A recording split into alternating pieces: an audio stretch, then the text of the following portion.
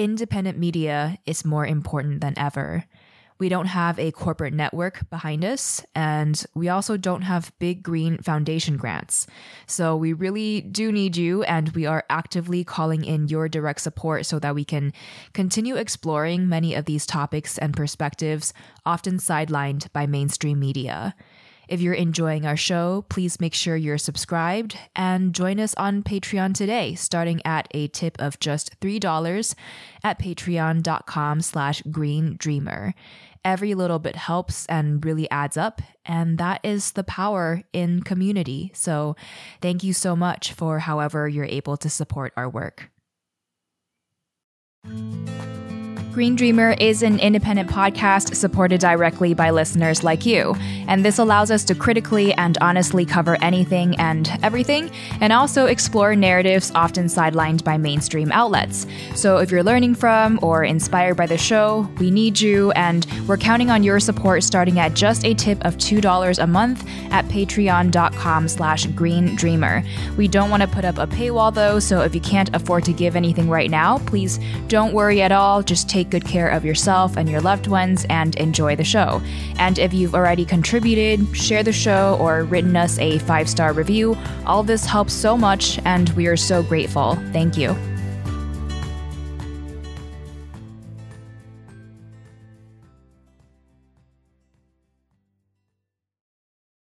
I think that large dams have been a way for nations to assert or empires before that, to assert their dominance. Large dams are often associated now with proving you're the biggest and the best. In this episode of Green Dreamer, we're speaking with Karen Piper, the author of cartographic fictions, Left in the Dust, The Price of Thirst, and a memoir called A Girl's Guide to Missiles. Her interests are water architecture, climate change, weapons development history, creative nonfiction, and world literature. And she currently teaches in the English department at the University of Missouri. Karen, thank you so much for joining me here on the show. I'm really excited to be in conversation with you. Thanks for having me. It's a pleasure. So the primary topic I'd love to explore with you today is water and the conflicts and injustices surrounding it. But I'm curious to hear a little bit about your background and what really crystallized your own interests and inquiries on the subject. I grew up in the Mojave Desert in California at a weapons development center. The base was called China Lake. And I think because of that, I was always fascinated with both war history and water, because when you grow up in the desert in California, it's very different than when I lived in Missouri, and you don't have a sense of water scarcity. In the California desert, you're very aware that you need water to stay alive because it's so hot. So that fascinated me, how California developed and moved around its water in order to have people move around within the state and even across the country. So that's how my interest in water got started. And then I went on. So in graduate school, I got a master's degree in environmental studies, and I wrote my thesis about LA's water, which turned into my book, Left in the Dust. And then I was also interested in mapping, which goes along with organizing territory the way that water is used to organize territory. So that led to I got a PhD in comparative literature, but it's in a department that's very theoretical, and I focused on mapping. And that led to my other book, Cartographic Fictions, at the time. And then that led into my next book, which was called The Price of Thirst, where I looked at globalization and water. And I had the opportunity to travel around the world and talk to activists around the world looking at alternatives for the current water problems that we're having and global water shortages. And then finally, my last book was my memoir, which is A Girl's Guide to Missiles, which goes back to a much more personal story about my connection with the Mojave Desert and what it was like to grow up in a city that was built for war. So, how did I process those two things together and how it made me sort of the person I am today? Well, oftentimes today, discussions around water scarcity revolve around more, I would say, individualistic and consumerist understandings of it. That it might be a matter of people and households, or even farms and manufacturers just using too much water and therefore leading to scarcity. But in your book, you trace the modern day water crises to their colonial origins.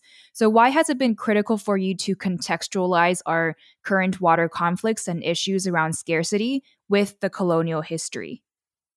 That's an excellent question because I think you're right. There has been a focus on individual responsibility. And I think that comes with its own problems because it avoids the much larger picture.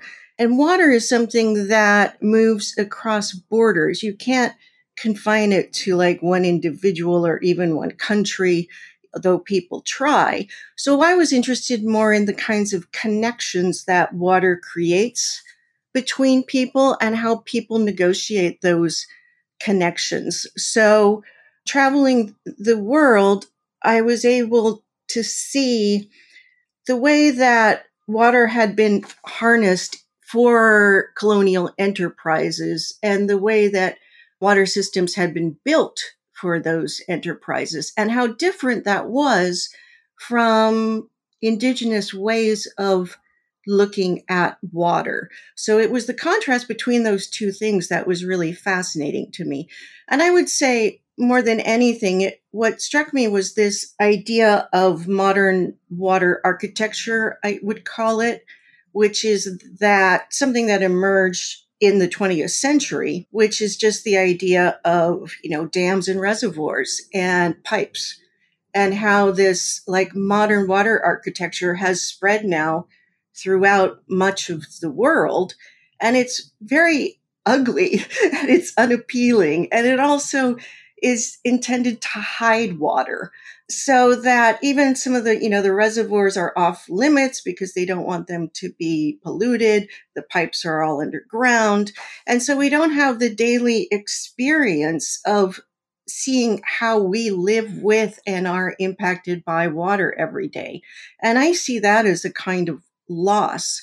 So when I went to other countries, like in India, for instance, they have this massive water tank system where these gorgeous, elaborate, they call them tanks, but they're holes in the ground that have beautiful steps going down into them and sometimes houses built over them.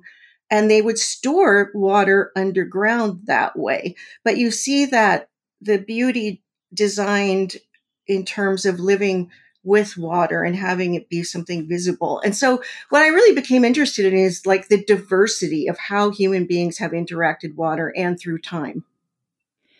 In The Price of Thirst, you share how dams and water diversion systems built in the colonial times for the elites have transformed post colonialism, but nevertheless, perhaps still uphold a similar power dynamic, just with power in different hands, at least at the surface. So, Yes. what can you tell us about this transition of power from colonial water systems to modern day corporate privatization and even water banking, and the broad range of issues that all of this has sparked for our world today? Well, when the British came into India, for instance, they wanted to like totally remake India in the way that Europe looked. Anywhere they went, to the United States, it's like you want to remake the water world into something that looks familiar back home.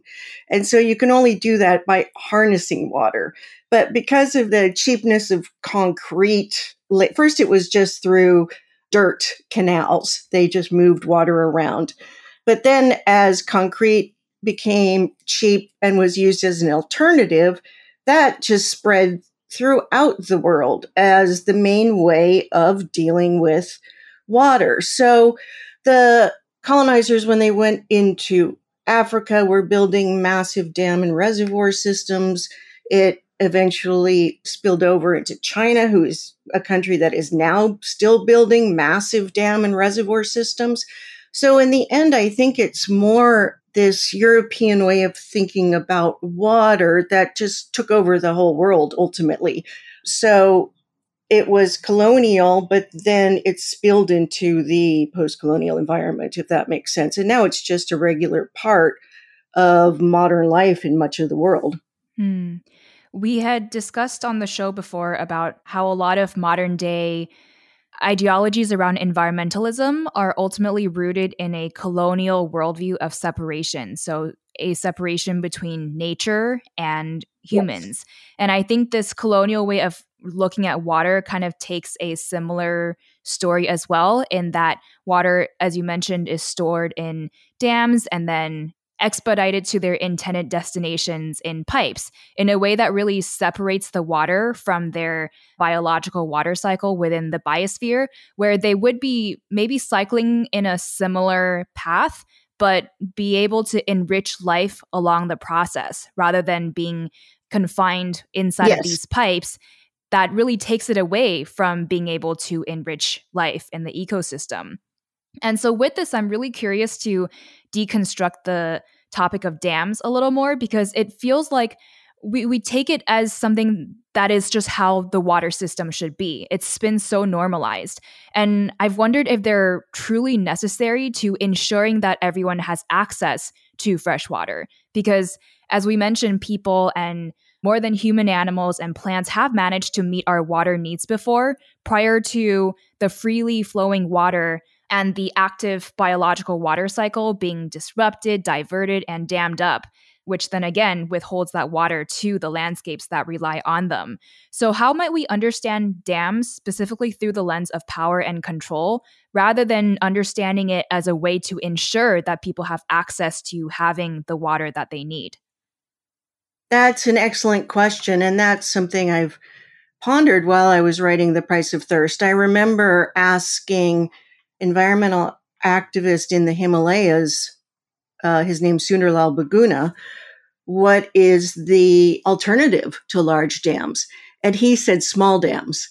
And I think that that's one possibility. In cities in or villages in India, they are rebuilding ancient small dams that supply villages, but also are incorporated more with the wetlands in the region and aren't as separated from people. And I think that large dams have been a way for nations to assert to their, or empires before that, to assert their dominance. Large dams are often associated now with like proving you're the biggest and the best, which is sort of how China ended up building the Three Gorges Dam. It's like, I'm going to fix the water problem for the whole country with this giant dam. And so you have these large projects that help promote a certain world leader. And those promises is what gets them into power. So that was my problem. That's one of my problems. I mean, there's so many problems with large dams that I could talk about. It's like large dams are, I think of them as large water evaporators. They just, they lose so much water just by evaporation. And when I traveled the world, I was struck by how many countries store water underground instead. Like I said, in the Indian tank system, that's a lot of that is underground water storage. In a lot of the Middle Eastern countries, they've built these elaborate tunnels that take water from the mountains and they flow to the cities, but it's all underground because they don't want evaporation. So there's just so many things that we could do differently, both to save water, but also to live with it more visibly. And the primary conversations in climate change has largely evolved around greenhouse gases and carbon emissions. But really, the water cycle plays a huge role in regulating the climate. So I also wonder about how the ways that we've altered the water cycle with these colonial water systems may actually have impacted and aggravated the climate crisis as well. That's another thing I learned as I was traveling the world and talking to all these activists. And one of the issues with dams is that as climate change is occurring, those dams weren't built for climate change. And so what is happening now is that dams are getting filled up. I mean, dams already have a lifespan because they tend to fill with silt and they have to be continually dredged. And sometimes you just can't dredge that much silt anymore. So they can fill up. But the other thing is with climate change, there's less snowpack and more water flowing into these dams. And so dams are reaching their limits. And I see that happening again and again. We saw it with the Oroville water crisis in California, where that dam they were afraid was going to break and they had to evacuate people. And just last year in China, the Three Gorges Dam was at risk of overtopping. It was near its capacity. And so what happens then is that they will start releasing water from these dams.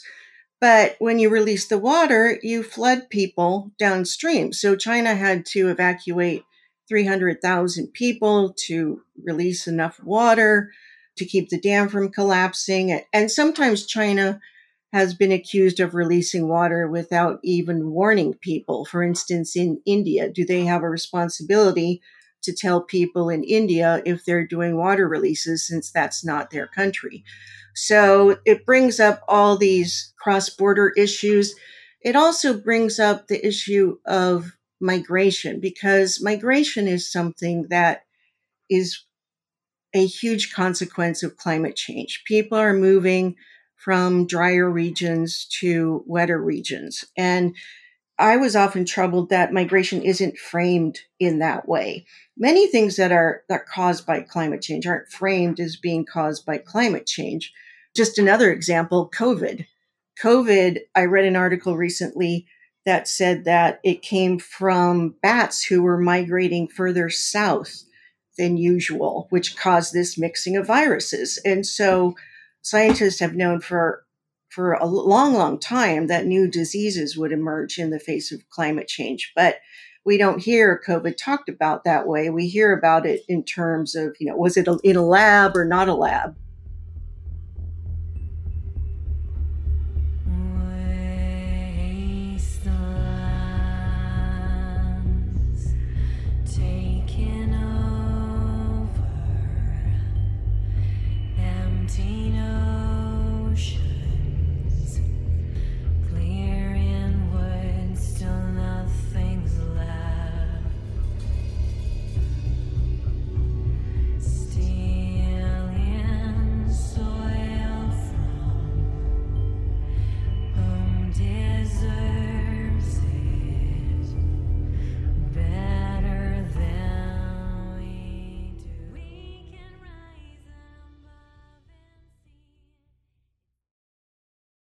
The primary idea around water scarcity that has stuck with me from past conversations I've had here is that water can be understood as a verb rather than a noun.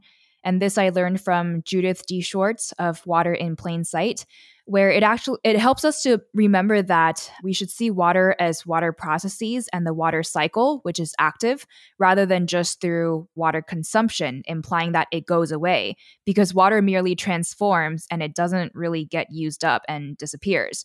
So we can certainly misplace water or pollute water or disrupt the water cycle in the biosphere. That is a complex water filtration system in of itself that has been going through billions of years of research and development, but basically water it doesn't disappear or go away. So I wonder how we hold this reality of the inevitable chemistry and biology of life on Earth with the water that is still here, while reckoning with the very real issues of inequitable water access and perhaps systemically constructed forms of scarcity. I really like that idea of water as verb. I hadn't heard that, but that's how I tend to think of it. It's this active moving force that's always changing. But in terms of equity, that's one of the big issues that, coming back to this idea of migration I was talking about before, as people are migrating, they're often crossing borders. And as they cross borders, people see that as a problem, as instead of seeing this as the larger picture, like this is what is happening to the planet, we have to come up with ways to think about how we are going to deal with what is happening to the planet instead of just setting up walls against people. So with climate change, another thing that is happening in terms of equity is that countries are building large dams to keep water from flowing into neighboring countries. And so that contributes to these massive crises and immigration crises. So, for instance, with Syria and Turkey, Syria was in the midst of an enormous drought, which led to civil war there and led to massive migration into Turkey. But there's also the component of Turkey was building massive, massive dams that were cutting off water to Syria and to Iraq. So you can't cut off the water to other countries without expecting those countries to come to your country.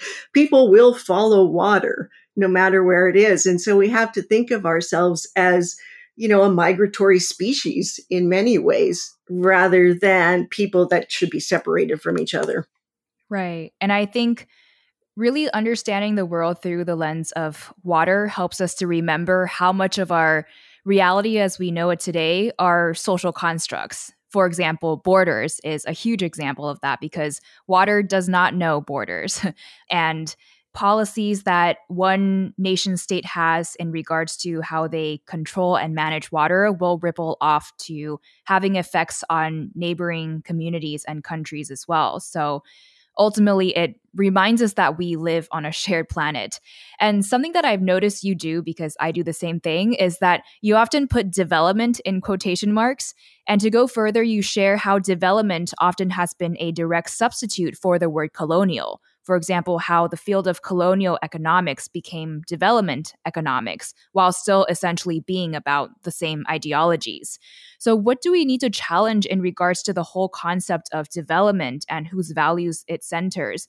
And by extension, as we look ahead, should the same questions be raised when people talk about things like quote unquote sustainable development? Ooh, that's an interesting question. Probably so. I mean, what bothers me about the term development, although I realize there's no good terms for talking about these issues, but we used to use the term third world countries, because it was a Cold War term from the first world, second world, and then everything else was third world. Second world was Russia, Soviet Union. And so then international institutions switched to the term underdeveloped countries or developing countries. And I think the problem I have with that is it seems it puts them in a position of inferiority, and it doesn't respect the long history of development that these countries have had that has been, like for instance, India had this massive empire and developed so many different arts and knowledge and everything while Europe was still in the dark ages. So, it's just how do you think about these chronologies? And it's not, I think the way that the international institutions tend to think of it now is just that part of the world is still developing to become like us. And so become like Europeans. And I just think that's an unfair way of looking at it. I don't know what the alternative would be. And sustainable development just falls into that. The term, you're right, just falls into that same trap of thinking of developing. But, words, those things, I can live with that. It's like whatever works, but it also always has kind of bugged me. Yeah, I mean, I do think that these terminologies should constantly be challenged because Yeah. they center certain perspectives and values while dismissing other ways and other ways of being and looking at the world. So, especially in terms of water, the idea of development comes in when people see these sorts of more quote unquote advanced systems of dams and water pipes as being more advanced and more civilized than the water cycle in of itself that is existing in the biosphere. And by challenging the idea of development and this colonial water system being more advanced, you also are able to unlearn these ideologies of like, this is the way that things should be as humanity progresses. But Mm-hmm. it really forces us to look at what have been the impacts of adopting this sort of water system that has separated water from these living ecologies where they historically have been. How much is that progression really regression anyway? Because look where it's gotten us. It's gotten us into climate change. And climate change is the great unmaking of the world as we know it. So we're going to have to learn to deal with that. So it's like humans always think they're in control and making things better, but maybe we never have been. Yeah. And in terms of solutions, there are increasingly more discussions on desalination technologies as a way to ease the Mhm. freshwater insecurity that people are facing. What has been your take on how this either truly can lead to a democratization of access to fresh water in the immediate term, or whether it may just be a repetition of upholding the same pattern of a monopolization of power and control away from the people in ways that might create a new set of problems and, with a new reliance on technologies, make it even more out of reach for the most vulnerable? I think that desal is like a band aid, but it's not a big enough band aid. So, yes, you can, in an emergency, create a certain amount of water for drinking, but you're not, it takes too much power. So then you get into the same old question of what are you using to power desal plants, and will that make things worse if we're consuming all this power to make water? Will it make climate change worse? So, I've heard some talk about solar powered desal plants, which would be good, but I can't see that supplying enough water for everything that needs water. So it doesn't address the root causes of the water crises that we have today. And even as a temporary band-aid, it can't really be scaled because of how energy and resource intensive it is. Yeah, yeah. I went to a desal plant in Aruba. And I was like, ooh, it was one of the old oil powered desal plants, and that's polluting the air like any, there was this sort of gray, black smoke around, and it's like any oil plant, right? So why do we want to build more oil plants now? Mm. And also, they have desal plants have byproducts. One of the biggest problems is salt. So you take all the salt out of the water. What do you do with the salt? And that salt, it's just a waste product. And so, where are you going to store it? And is it going to migrate around and then pollute other things? Mm. Some plants are just dumping it in the ocean, but then you have this influx of all this extra salt that's dangerous for fish, and so that's another problem. Yeah, lots of considerations. Well, the synopsis of your book starts with "There's money and thirst," reads a headline in the New York Times. The CEO of Nestle, purveyor of bottled water, heartily agrees. It is important to give water a market value, he says in a promotional video, so we're all aware that it has a price, end quote. Strangely, there is truth in that we need to value our quote unquote natural resources more, although valuing something is not synonymous with commodifying, let alone privatizing, profiteering, and controlling it. And that nuance and looking at value and abundance through different angles and centering different people's values and interests has been the bulk of this conversation. And if we're being real, things are looking grim as we learn about all the conflicts and wars that are being sparked because of our water crises. But you've also seen incredible resilience from communities pushing back against those attempting to monopolize control over water.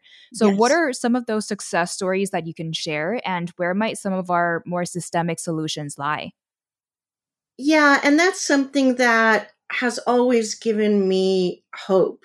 These are the people that when I feel gloomy about climate change or water issues, I think about the people I met around the world that were so wonderful. And one of them was Sunderlal Baguna, who I mentioned earlier. And I ended up dedicating my book to his wife. And she didn't even speak English, but whenever he talked to me about what he was doing, he would always defer to his wife, which I thought was so sweet because he said she's the real leader. Just because she doesn't speak English doesn't mean that she shouldn't be recognized. And that's why I ended up giving my book recognition to her instead of him. But I see these people like him who just fought for 100 years and never gave up. He would do these fasts that would last like 100 days, just sitting on a dam in a tent. And for him, it was more like a spiritual journey in a way of connecting with water, of grieving the loss of water because his whole city was flooded to build a dam, but also developing a community. And his wife led the Chipko movement in India, which was a movement against colonial deforestation. And so people like that, they were the people women would come out of their villages when loggers came and hug the trees to keep them, to put their bodies between the chainsaw and the tree. And people like that who struggled so much and suffered so much give me so much inspiration. And they get small victories. The victories aren't, I don't think we can think of enormous victories, but they do get, like, the Chipko movement led to a halt on deforestation in the Himalayas for a period. And so things like this work. And they were inspired in turn by Gandhi. He met Gandhi when he was quite young, and he saw what Gandhi had done and decided to take on his methods.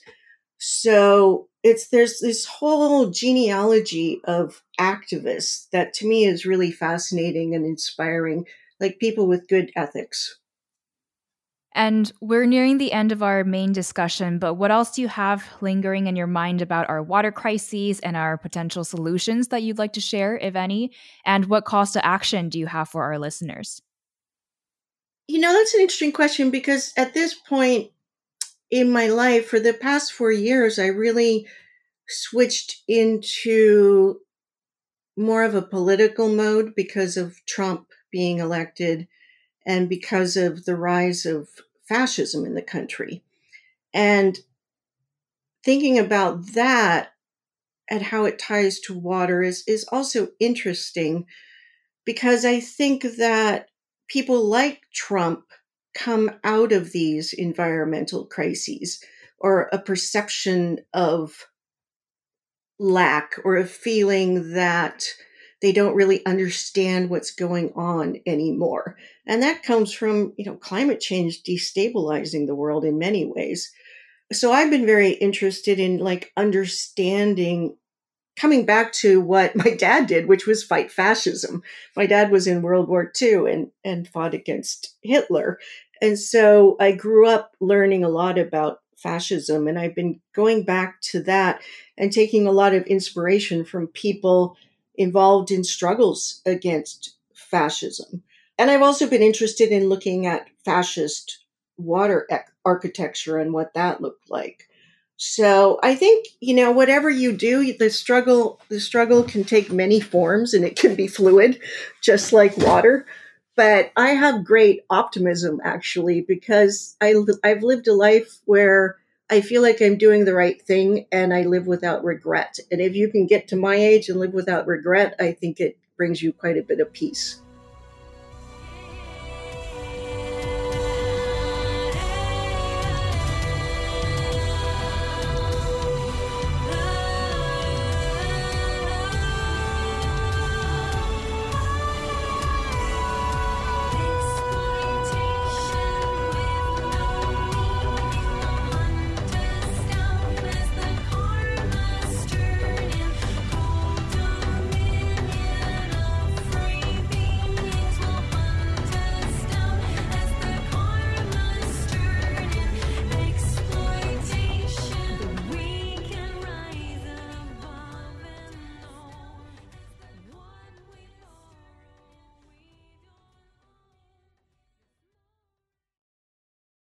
What's an uplifting social media account or publication you follow, or a book that's been really profound for you?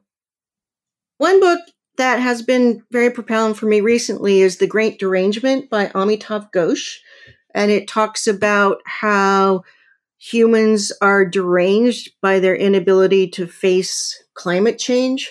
And it ties it back to colonial history as well. It's just a brilliant rethinking of climate change. And then one other book I have to mention is I just read Aspects of the New Right-Wing Extremism by Theodore Adorno, which looks into the type of people that are drawn to fascism. It was written in 1967, but I couldn't believe how much it still applies today. And it talks about how to contain those types of people. What do you tell yourself to stay motivated and inspired? I'm pretty motivated and inspired, I think, just by habit at this point. I think that for me, what inspires me is being in nature, and it always has been. So right now I'm living on the Sound in Seattle, and so I get to work and look at the water every day, and just looking at the water brings me happiness. And what makes you most hopeful for our planet and world at the moment? The resilience of nature. I think that, and I don't say that lightly, because I don't think that things are going to get better for us because nature is resilient. I think nature might decide they've had enough of us, but I've come to terms with that. And another book I'd like to recommend is called Requiems for a Species by Clive Hamilton. It talks about how humans have this inability to face climate change in the same way they have the inability to face death, that there's just too much denial surrounding it when we look at it. It's too difficult. And he talks about going through the 5 stages of grief in thinking about what's happening to the planet now. And that book really helped me to process a lot of the feelings that I was having about climate change and actually come to a much more hopeful place afterwards. So acceptance. Yeah. Green Dreamer, we're wrapping up here, but if you want to learn more and stay updated on Karen's work and her several books, you can head to karenpiper.com, and you can also follow her on Twitter at PiperK. Karen, thank you so much for joining me today. It's been an honor to have you here. What final words of wisdom do you have for us as Green Dreamers? Just see nature. Just be in nature. Learn the names of things. It opens up a whole new world to you. This marks the end of this episode of Green Dreamer. To support our independent media platform and to support us to bring more conversations like this to you, starting at a gift of $2, you can head to patreon.com/greendreamer. Today's musical offering is Where We Belong by Inanna. Our audio producer is Scott Donnell. Our production intern is Spencer Carter. And I'm your host, Kamea Shane. Thank you so much for listening in and for your support, and I will catch you soon in the next episode.